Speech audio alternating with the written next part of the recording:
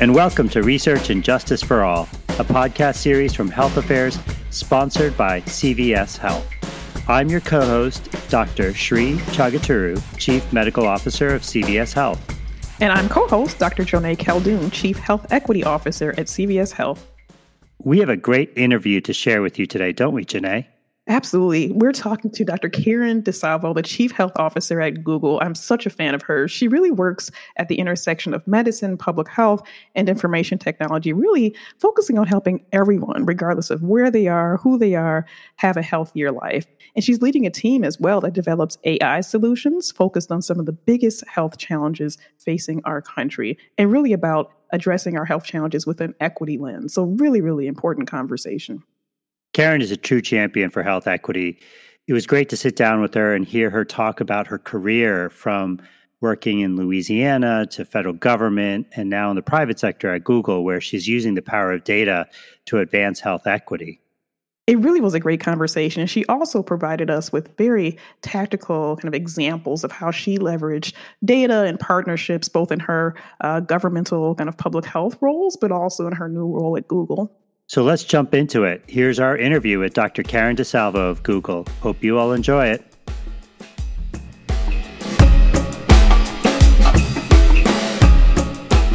Welcome, Dr. Karen DeSalvo. Thanks for joining us on the Research and Justice for All podcast.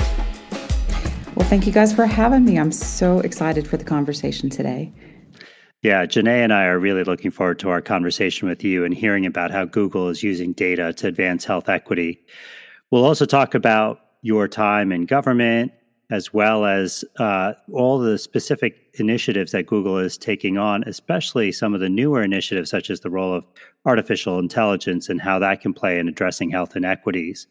But before we get into all of that, we'd like to start every interview with asking our guests one question, and that is, as you think about health equity, why is this work important to you? I have to say that it's somehow really built into my DNA. And I think part of that is because I grew up as a poor kid. I was a free lunch kid and I had a single mom. And, we struggled. And there are lots of kids like that in the world, including in America. And I had a lot of opportunities and chances. And I want to give back and create a world in which it's not the exception, but just the norm, that everybody has a chance at high quality of life. And health is what I do. So I think about it in the framing of health. And so for me, any work that I ever want to do, any actions that I want to take, I need to have the notion built in that it's going to have an equitable outcome. It's going to close the gap and raise the floor for everybody. Yeah, thank you for sharing that this is not just professional for you, but this is incredibly personal. Thank you so much, Karen. I mean, I'm just a huge fan of yours. You've been, as Sri noted, a great leader in the public and private sectors and really leading great work at Google. But let's jump right in and talk about data. Now, there's been a lot of talk over the past several years around data and health equity, and specifically the need for getting more granular demographic data around race, ethnicity, sexual orientation, gender identity. How do you think about the role of data in advancing health equity? And how do you actually balance this kind of need for gathering and collecting more data with the need to act urgently, given the disparities and the poor health outcomes that we're seeing across the country? Well, Jonae, I'm a fan, so thank you for those kind comments. I'm a fan of both of you guys. And I think all of us, as we think about understanding the problem, data helps to shape that narrative of what needs to get solved.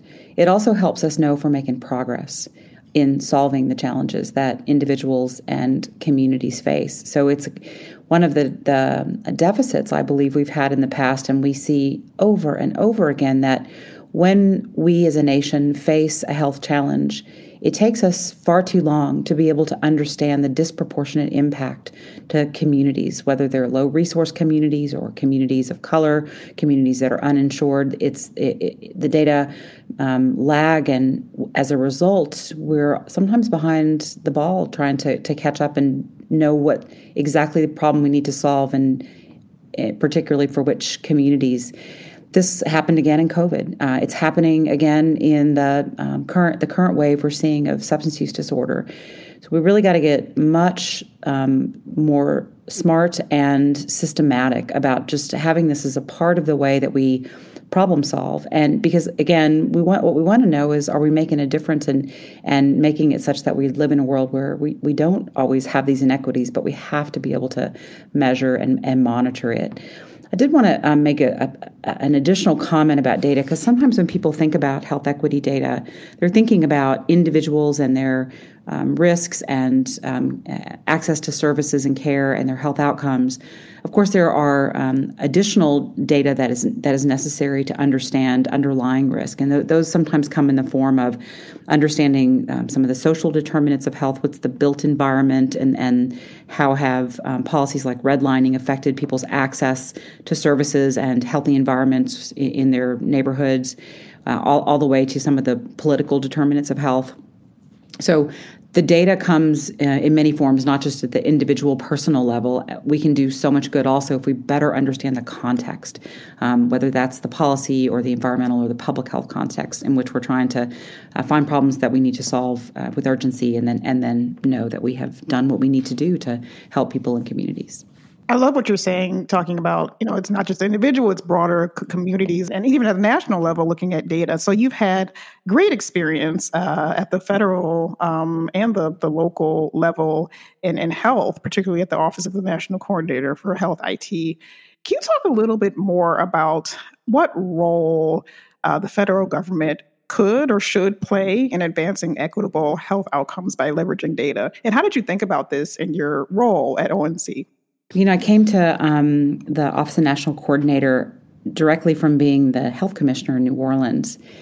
And in that job, as health commissioner, I had set out with an agenda to address the major morbidity and mortality challenges that my community faced.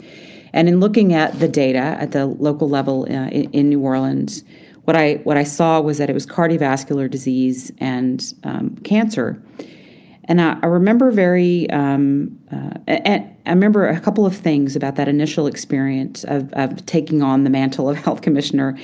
One of the things I remember is that the data that I was looking at, describing the health challenges of the community, was about 3 years old. And so I was doing my best on some pretty stale data, and I had a pretty good sense I was looking in the rearview mirror at what the challenges were in the community. And I also knew that there was real-time data in patient records, or perhaps even novel signal sources that could tell us more about what was happening in the moment in our communities, and didn't have access to that in public health. Even though the high-tech legislation that led to the digitization of the health experience and care experience for Americans originally conceived that it would be, one of the use cases would be to improve the public's health, and so therefore useful to public health. But those pipes never got built because they weren't funded. And so I was on I'd been on the end of healthcare and implementing technology, EHRs, and knew that we had a better handle on the population health needs of the folks that we were serving in healthcare. But then I stepped 2 blocks down the street to be health commissioner, and it wasn't that I was working blind, but I was working out of the rearview mirror. And when I was asked to go to Washington and serve in this technology role, I initially said, no, I'm not a technology person. I'm not interested. I'm a community health, public health person.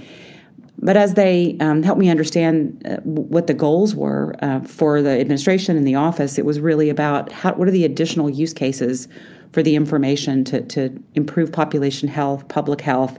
How can we make this system more person-centered and not data IT centered? And so when I was able to be in that role, I got to do just that. In my tenure, it was time to rewrite the federal health IT strategic plan. And for the first time then, we were in a position to convene across government, from the VA to Indian Health Service to, of course, CMS and all the parts of HHS, HUD. We were able to bring together folks who were interested not only in healthcare, but also in the public's health, and write a strategic plan that put the person at the center, people in their community, and thought about how data would be helpful across their lifespan, and what data inputs beyond the EHR would help tell that story. What were the social determinants of health information? What were the other contextual types of information like air quality that would begin to inform a more holistic picture of what was happening to people's health? And I had always in my head, that time when I was a health commissioner and trying to do the right thing for community, but not sure that I was on point because I had this old data. By the way, it's also quite difficult when you're making policy and programs at the local level, but your data's old and you're not going to see the outcome of the impact of the work that you're doing till you're already long gone from the job. I have had that experience too. And so now I can, some of the evaluative stuff starts to show up, but it's just the data so stale. So in that role, I think in particular, I was very focused on timely, actionable, granular data that had utility, usefulness to help people in the more near time, but also not just when they were patients, but in their everyday lives. And that was a really big job one. We did a lot of other work to improve access for consumers, but also to start to think about how do we get that data, the data inputs that are more granular, that talk to us about what are the disparities, what are the social determinants and the inputs into people's health that go beyond healthcare, and do that with partners all across the government. And I mean, honestly, watching through Trump's administration and now into the Biden administration, that they've continued to make really good progress on thinking holistically about what are the data inputs, how do we do that in a way that honors a person's consent, but also honors the fact that they're not just needing that information to be there for them as a patient, but also as a person in their daily life. Karen, thank you so much for sharing that. And you've had an opportunity to build a tremendous set of infrastructure and tools in your role in federal government. And now you're at Google as the Chief Health Officer. And so as you think about this opportunity at Google, what do you see the role of the private sector in using data to advance health equity? Well, I think it's obligatory that we're working together to advance this set of goals. The definition of public health for me is what we do together as a society to create the conditions in which everyone can be healthy. And that word everyone is so meaningful to me, right? We need to be able to, it's not just for some people in some places. And at Google, for the past 3.5 years since I've been here, we were pretty focused for a big chunk of that time on COVID and thinking of ways that information that we had could be helpful to the public sector or to partners out in the ecosystem to help them understand what were the potential challenges that people were facing with respect to COVID. So an example, there would be work that we did with the Satcher Institute at Morehouse to build a health equity tracker. So we knew that we had it wasn't that we had data, but we had data capability. So we had engineers and others who were data scientists that we could loan to Morehouse to build a health equity tracker to accelerate the country's understanding of how COVID was disproportionately impacting people on the front lines. And people, remember this is a time when we had very little access to information like that. It was hardly being collected, and it certainly wasn't being surfaced.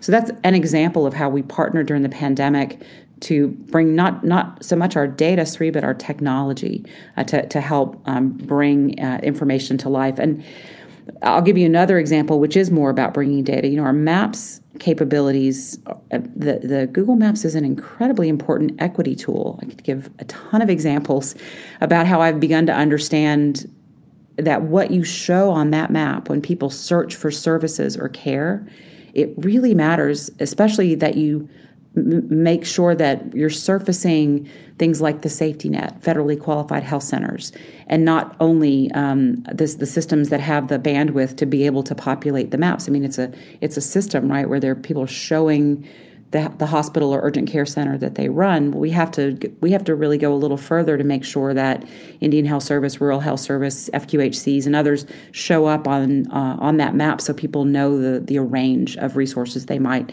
have available to them. And an example of how we did this in COVID was working on a vaccine equity tracker to show things like where were there literally geographic gaps in access to vaccine sites for COVID, such that public health or healthcare systems in that community could look at the map and say, there is a vaccine desert in this spot, so let's do a pop-up there, or let's add some additional resources.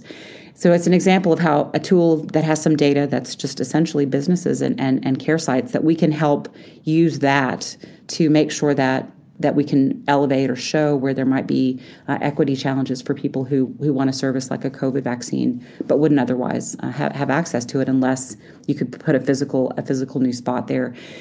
And so, there are other examples, but I think it kind of gets to this point for us at Google, which is we build things with equity by design, where we have been increasingly doing that for the past 3 years. Ivor Horn is the physician that I brought in to build our health equity program, and they work not only with asking the right questions with the product teams, but thinking about what are the ways that we want to make sure that the data sources or the data uses are going to get us to a place of better equity. And I have to tell you, the product teams, Search, YouTube, Fitbit, name a team, are so excited to have that extra input and talent, especially because at the end of the day, what they want to do is build something that is going to improve health for all, or make the world a place that's, more helpful, better quality of life. And doing that from the get-go, building that in by design, certainly makes their work easier, and it also allows us to make those adjustments earlier in the product area. But we learned quite a bit in COVID about how to do it in a way that we can scale, and how to do that with partners. Karen, I love that ethos and principle of equity by design. That is just a wonderful saying. And that example of how you're using maps as a tool to help address equity is just a very real example of how, when you think about the levers you have in whatever organization you're in, and you use that principle of equity by design, you can help to advance the conversation and the work in reducing inequities in healthcare. So thank you for sharing that. And then, Karen, one of the hot topics that we keep reading about all the time these days is about artificial intelligence. And since the release of these large language models, and Google has released its own versions of Bard, and then the more medical specific MedPalm, I was wondering if you could just talk a little bit about what are these large language models and artificial intelligence, and how is Google thinking about how to use these tools to address health inequities and mitigating bias? It'll be interesting to listen to this podcast a few months from now. But it is just about all we're thinking about in Silicon Valley, and certainly at Google. The potential of the next gen of generative AI that we're all working with now to improve health at a planetary scale is extraordinary. It also comes with potential challenges, and hopefully we'll talk a little bit about both. AI in and of itself is something we've been working with as a company for a long time. We're an AI-first company. Many of the tools that I was describing to you earlier are built on AI. The important work there in our AI principles and the equity work we do to think about what is the data going in, is it skewed? Does it come with bias? How can we correct that? For example, work we've done in dermatology AI to get people a sense of what might be going on their skin, making sure that by working with the Skin of Color Society and others, that we're not only having a representative sampling, but we're helping to move the field forward so it does a better job of defining what the range of skin tones are. That's an example of the deep work that we would do in a space like AI or mammography work, the array of imaging and diagnostics tools that we've been partnering to build for a number of years. But the capabilities that ChatGPT showed when it came on the scene last fall, I think everybody has sensed that that this next generation of AI, you don't have to train to do a thing. You can do things you've never trained it to do. You can do some light teaching and show that it can start to self-teach, and the machines can actually teach one another.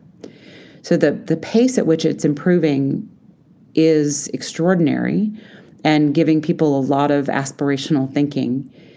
I mean, you mentioned MedPalm. This is our medically tuned large language model that we essentially sent to medical school, training it on 6 large medical knowledge databases, showed in a publication in December of 22 that it could pass the USMLE, which is the credentialing score for medical students. It could pass it at 67.5%. Working to make the model better, to fine-tune its ability to clinically reason. I'm anthropomorphizing there, I know, but how does it think about getting the right answer? We were able, in just the span of a few weeks, to get the performance up to 87% pass rate. So it's already now an exceptional medical student, and we're continuing to improve its capabilities to have fact-based knowledge and be able to perform things like answering questions or summarizing complicated documents. The capabilities of MedPalm and other models like that, I think, start to raise questions about how is it going to be a part of the doctor's black bag or the nurse's toolkit? What are the ways that it's going to be an extension? Essentially, I think of it as an extension of the medical home team. I think about it as having the potential to see that everybody on the planet has access to world-class medical care and a medical home for an extremely affordable price in a way that meets them where they are on their phone. It allows them to have a more anticipatory experience because it's going to get to know them, just in the way your email gets to know you and knows what's the likely next word you're going to type. That's how large language models, as they get more and more sophisticated, will know people. But look, not everybody wants a bot in their business. And the reality is that as you can imagine all of these use cases, but there are significant privacy and autonomy issues that will have to be addressed. People need to have clear understanding about what are their choices, how's their data being used, and we have a lot of work to do as a nation to figure out what's the framework to make sure that we're not only taking advantage of the opportunity and the promise, but that we're not having too many trade-offs in terms of some of the needs for individuals. One of the areas we're very concerned about is bias and the potential that just like all digital tools and all AI, it can exacerbate inequities if you're not intentional about it. What we have to do is build them with intention to eliminate inequities.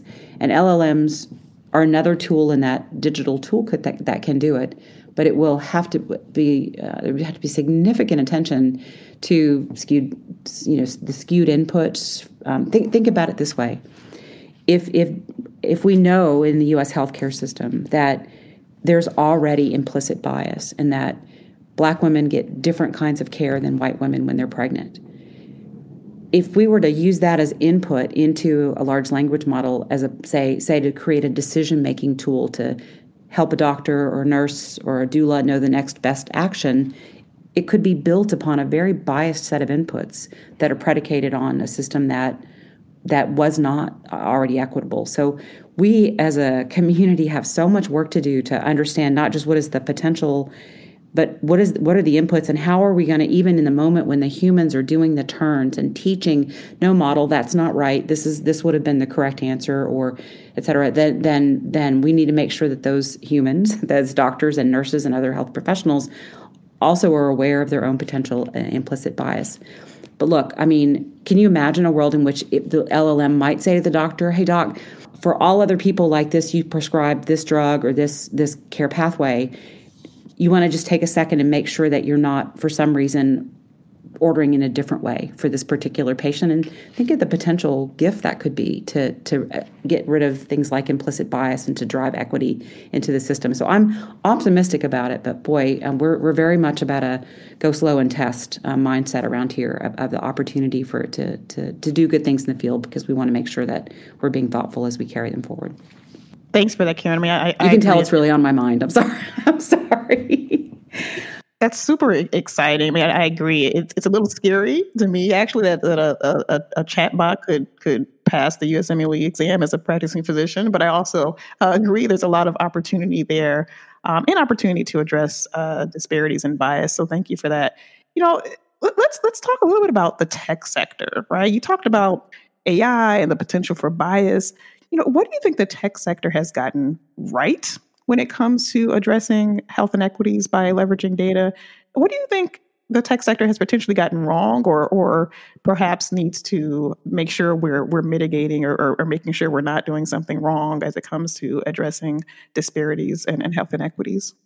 I think the tech sector has gotten tripped up on things that are common in all of the healthcare system, quite honestly.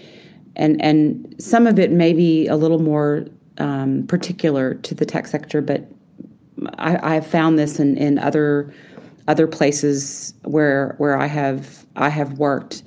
And here's what I mean by that. The people who are identifying the problems to solve and solving the problems don't tend to be reflective of the people who are actually in need. Sometimes it's pretty subtle. We just published a paper in the New England Journal of Medicine, Catalyst, about work that we've done on our clinical team here at Google to build up one that we believe is more representative of the people we're serving and has more diverse life experiences. Sometimes it comes in the form of, I was about to say wicked smart. I guess that's the Boston in me coming out. The wicked smart people who, are the cardiologists with 20 patents who are at Stanford or Harvard, are the ones that end up in significant roles in tech companies, large and small. Those individuals have had stellar careers, but they may not have worked in a rural health clinic or run a small hospital in rural India, or been, maybe done home visits for, a home health company or even for their own primary care practice. And the Stanford Harvard cardiologists have a role to play, but so do people who have those other kinds of experiences. And so those are the people that we've been adding to our team.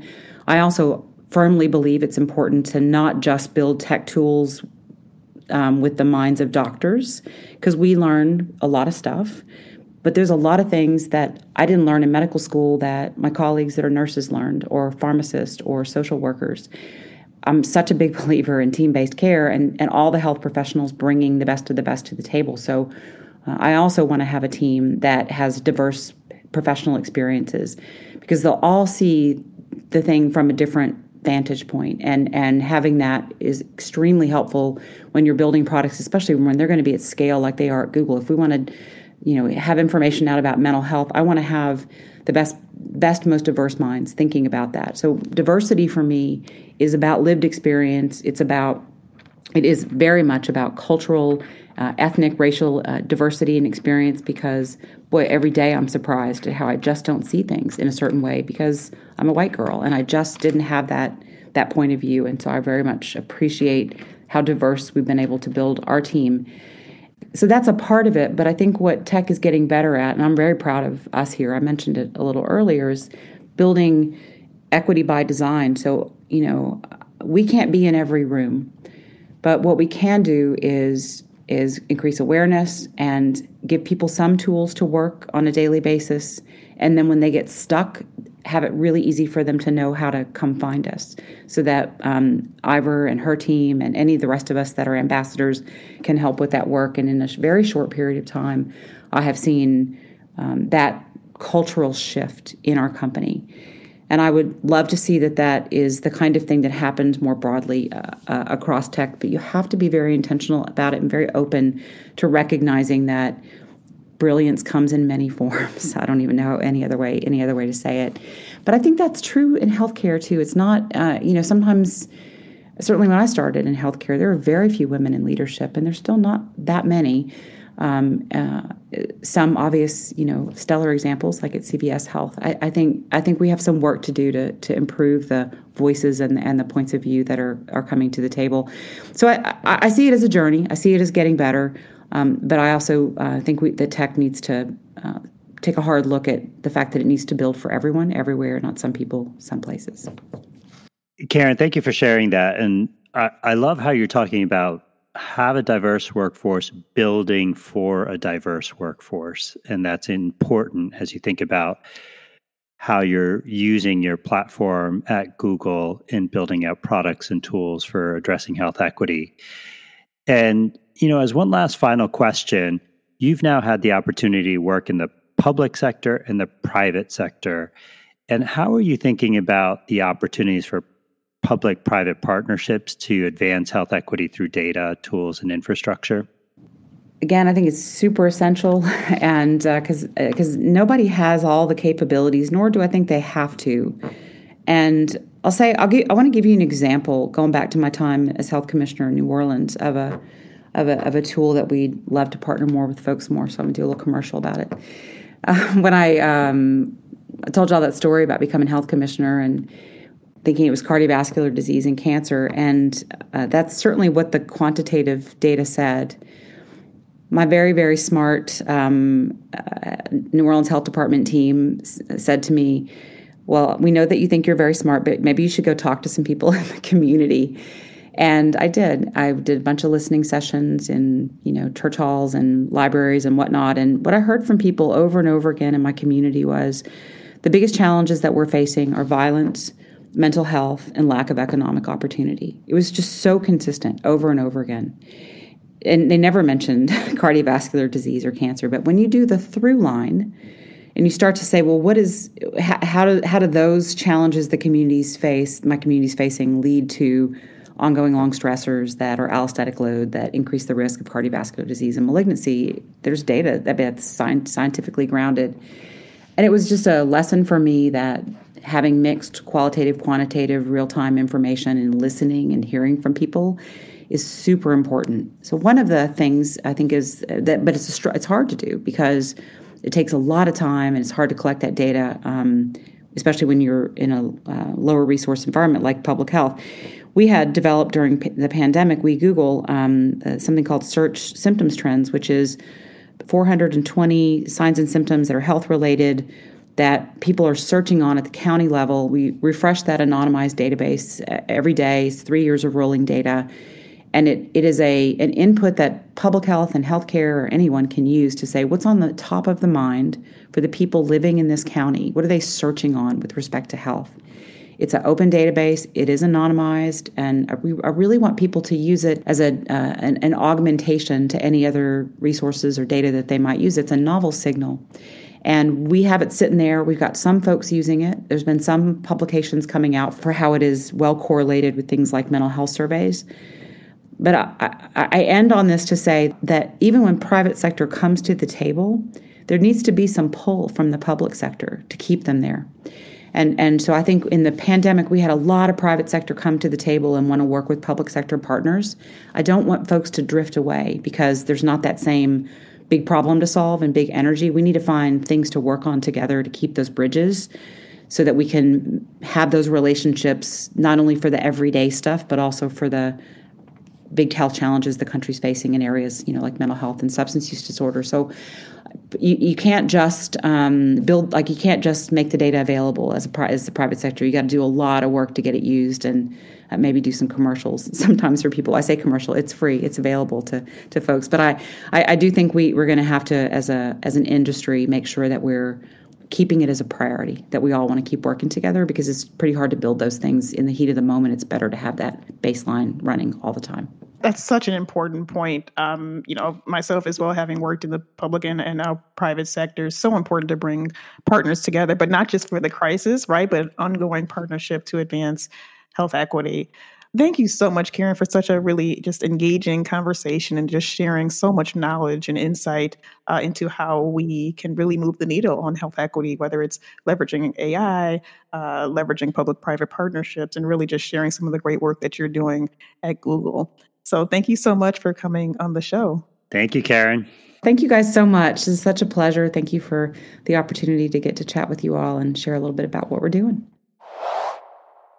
What a great conversation with Karen. I really agree. It was really interesting to hear her talk about her work both in public health at the local and the federal level, and also her work at Google. And what really resonated with me was her really talking about health equity by design and the important role of partnerships across multiple sectors.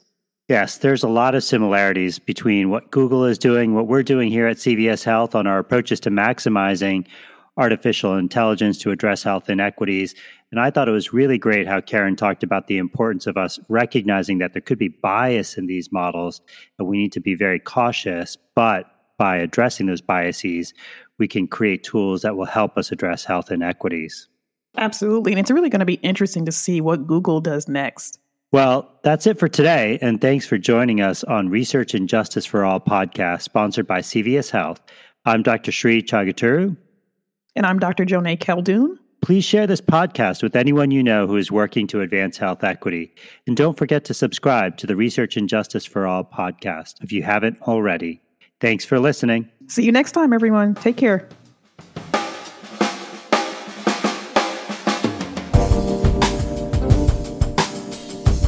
Research and Justice for All is produced by Health Affairs. This season is sponsored by CVS Health. If you enjoyed this episode, the best thing you could do is share it with a friend or a colleague. It helps people find the show. Thanks for listening, and be sure to check out Health Affairs' other podcasts, A Health Policy and Health Affairs This Week. Health Affairs, where health policy advances.